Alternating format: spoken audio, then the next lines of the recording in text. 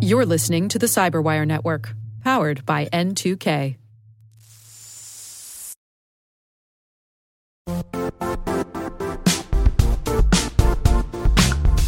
The IT world used to be simpler. You only had to secure and manage environments that you controlled. Then came new technologies and new ways to work. Now, employees, apps, and networks are everywhere. This means poor visibility, security gaps, and added risk. That's why Cloudflare created the first-ever connectivity cloud. Visit cloudflare.com to protect your business everywhere you do business.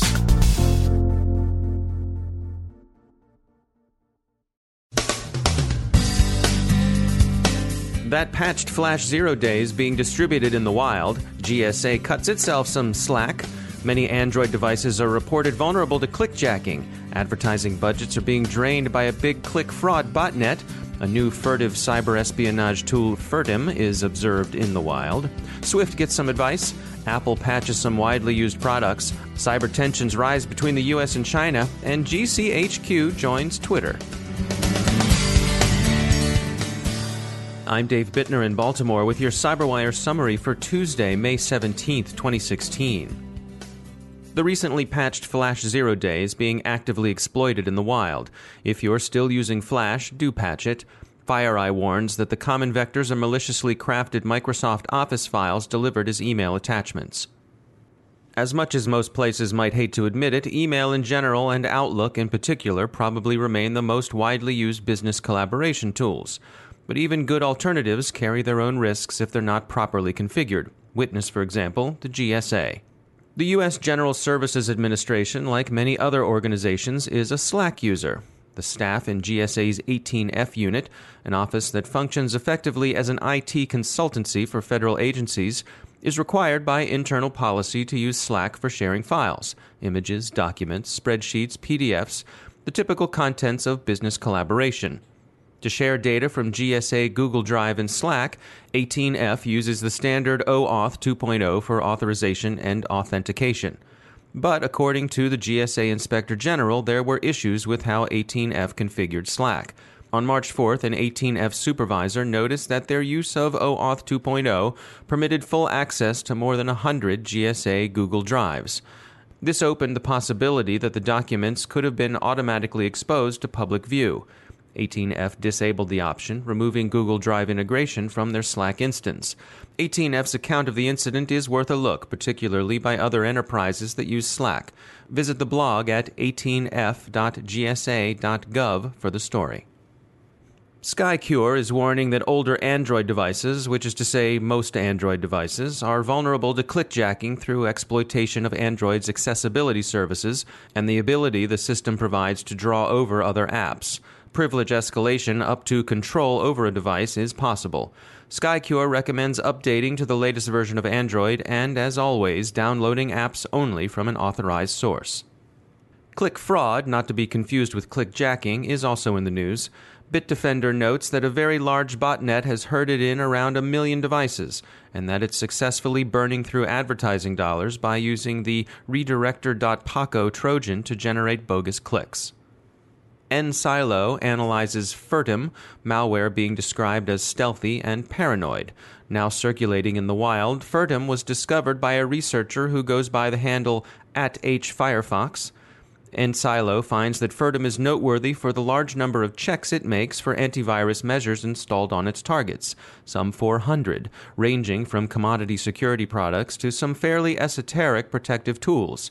Its servers also send the malicious code only once, thereby limiting opportunities for reverse engineering. Furtim's purpose appears to be espionage. As Swift users react to last week's attempt on a Vietnamese bank, foiled, the bank says, observers continue to look at the funds transfer system and conclude that its security procedures need an overhaul. Imagine your company suffers a breach, and it's a big one, messy and public. How should you react from a technical and public relations point of view? Young-Gong Chon is CEO of a company called Cyber Risk Management, and he says that many organizations, when faced with this sort of situation, overreact. It is really manifested in the sociology of feeling vulnerable and exposed. And so if you consider the American response to 9/11, that response occurred in such a way where it manifested itself with the creation of the Transportation Security Administration, as well as a wide-ranging enhancements to laws to protect U.S. citizens. If you look at that parallel in the digital arena, organizations get breached, they overreact to show whether it's investor confidence, customer or employee confidence, that they're now taking it seriously and are now investing a substantial portion of their budgets, where if they took a more balanced approach and a more proactive approach throughout the life cycle, that the impact associated with the damages may not have been as critical. So while it's important to not overreact, you do need to get in front of the situation. According to Chan, effective communications are a key part of that. There's crisis management marketing that lots of organizations need to do to restore investor confidence, mitigate losses associated with share value if they're a publicly traded firm, restoring employee confidence, and ultimately demonstrating that they are in control of their business. Chan emphasizes the importance of companies keeping an eye on the big picture from a high level. An organization needs to take a holistic approach in looking at their financial data and looking at their financial operating processes, taking a look at their technology, and then also looking at the operational elements as well. And it's ultimately about facilitating that cyber-aware culture. Are you running the right kinds of drills around spear phishing attacks, for instance? Are you still running penetration tests, or are you running breach readiness assessments?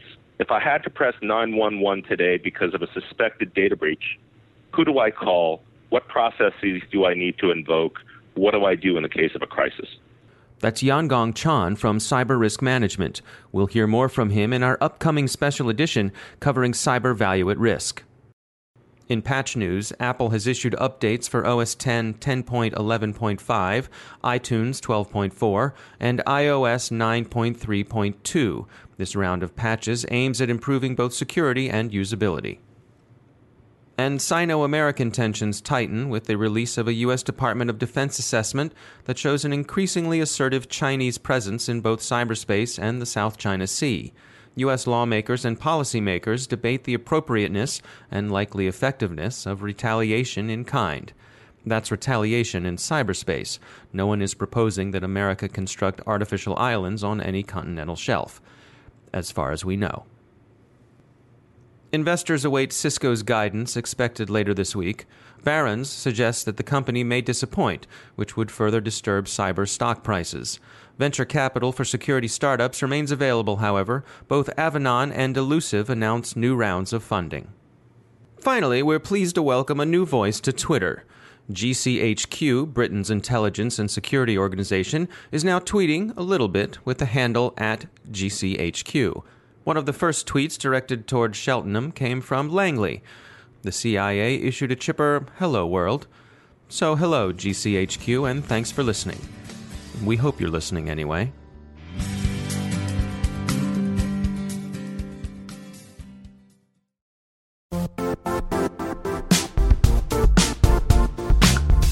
And now, a word from our sponsor, Zscaler, the leader in cloud security. Cyber attackers are using AI in creative ways to compromise users and breach organizations.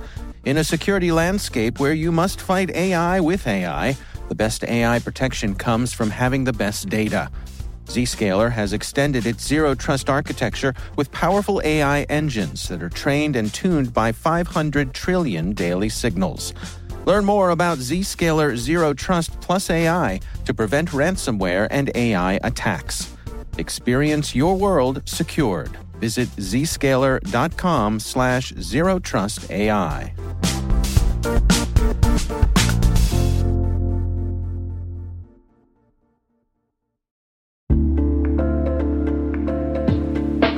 Are lengthy security reviews pulling attention away from your security program? With the largest network of trust centers, Vanta can help you streamline security reviews to win customer trust, save time, and close deals fast. Proactively demonstrate security by showcasing key resources like your SOC 2 or ISO 27001 and provide real-time evidence for passing controls. And when a security questionnaire is required, Vanta takes the first pass for you. Visit vanta.com/cyber to take a self-serve tour. That's vanta.com/cyber.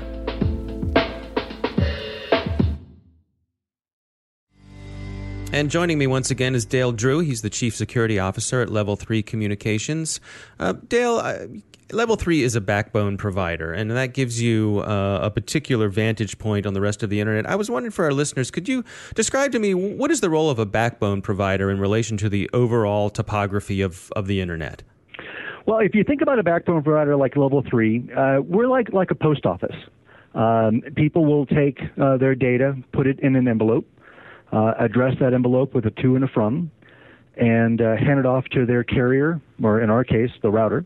And we analyze that to and the from, and we route it to the appropriate location based on zip code, and then based on address, and then based on name. So we take a significant number of those envelopes a day, and whether, and for most carriers, whether those envelopes contain legitimate data, whether they contain malware, or whether they contain spam, we are just the carrier of that data. But at the same time, you're constantly looking at the data, you're analyzing the data, and what kinds of things are you seeing in that stream of data? Well, so we don't analyze the actual content of the payload itself. We do all of our analysis based on the to and the from, and then the relationships that those tos and those froms have. So we know, for example, some zip codes send more spam than other zip codes. We know that some zip codes are responsible for more malware than other zip codes, and we pay more attention to those neighborhoods than we do other neighborhoods. So, for example, within our backbone, we collect 52 billion events a day, and we identify 1.3 billion security events a day. That's about 300 command and control botnets a second. That's about 2,000 phishing attacks a second. It's about 3,000 malware attacks every second, and it's about 10,000 scans a second. So the amount of visibility we have is pretty enormous, but also the amount of bad activity is significant and rising. So if you aren't looking at the actual contents of the data, does that mean you're collaborating with the people who are? Absolutely. We're collecting data from a wide variety of IP reputational databases that are analyzing things like malware attacks and phishing attacks and scanning attacks.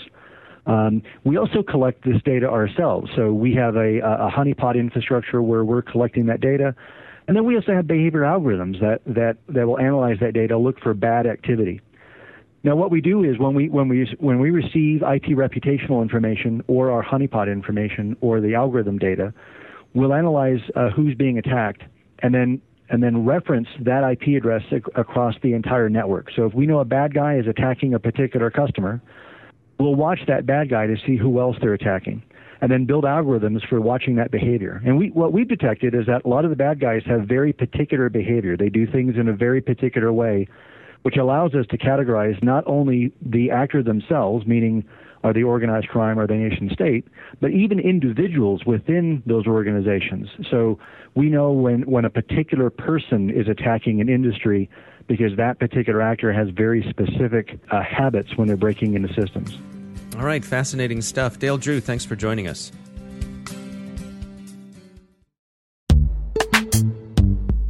Struggling to secure on-prem apps with modern identity? Don't worry, you're not alone. Join industry leaders from Fortune 500 organizations to secure your apps on any cloud with any IDP, regardless of your environment's complexity. Meet Strata's identity orchestration platform, Mavericks. Say goodbye to the headaches of app refactoring and legacy tech debt. With identity orchestration, you can modernize legacy apps to use MFA or passwordless authentication in a few weeks, migrate from one IDP to another, and so much more without changing the app. No matter your IAM use case, Strata extends the value of your current identity investments. And the best part? You can try it for free today. Visit strata.io/cyberwire to share your biggest identity challenge, and they'll hook you up with a complimentary pair of AirPods Pro. Don't miss out. Visit strata.io/cyberwire. That's strata.io/cyberwire.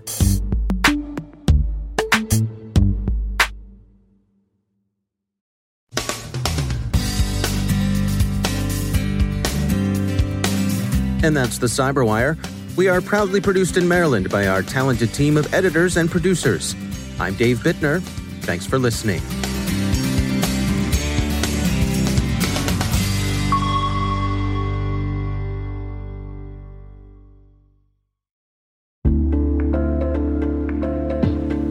Hey listeners, we're always looking for ways to improve the N2K Cyberwire network and maintain the intelligence-driven news experience that keeps you in the know on the latest developments in cybersecurity.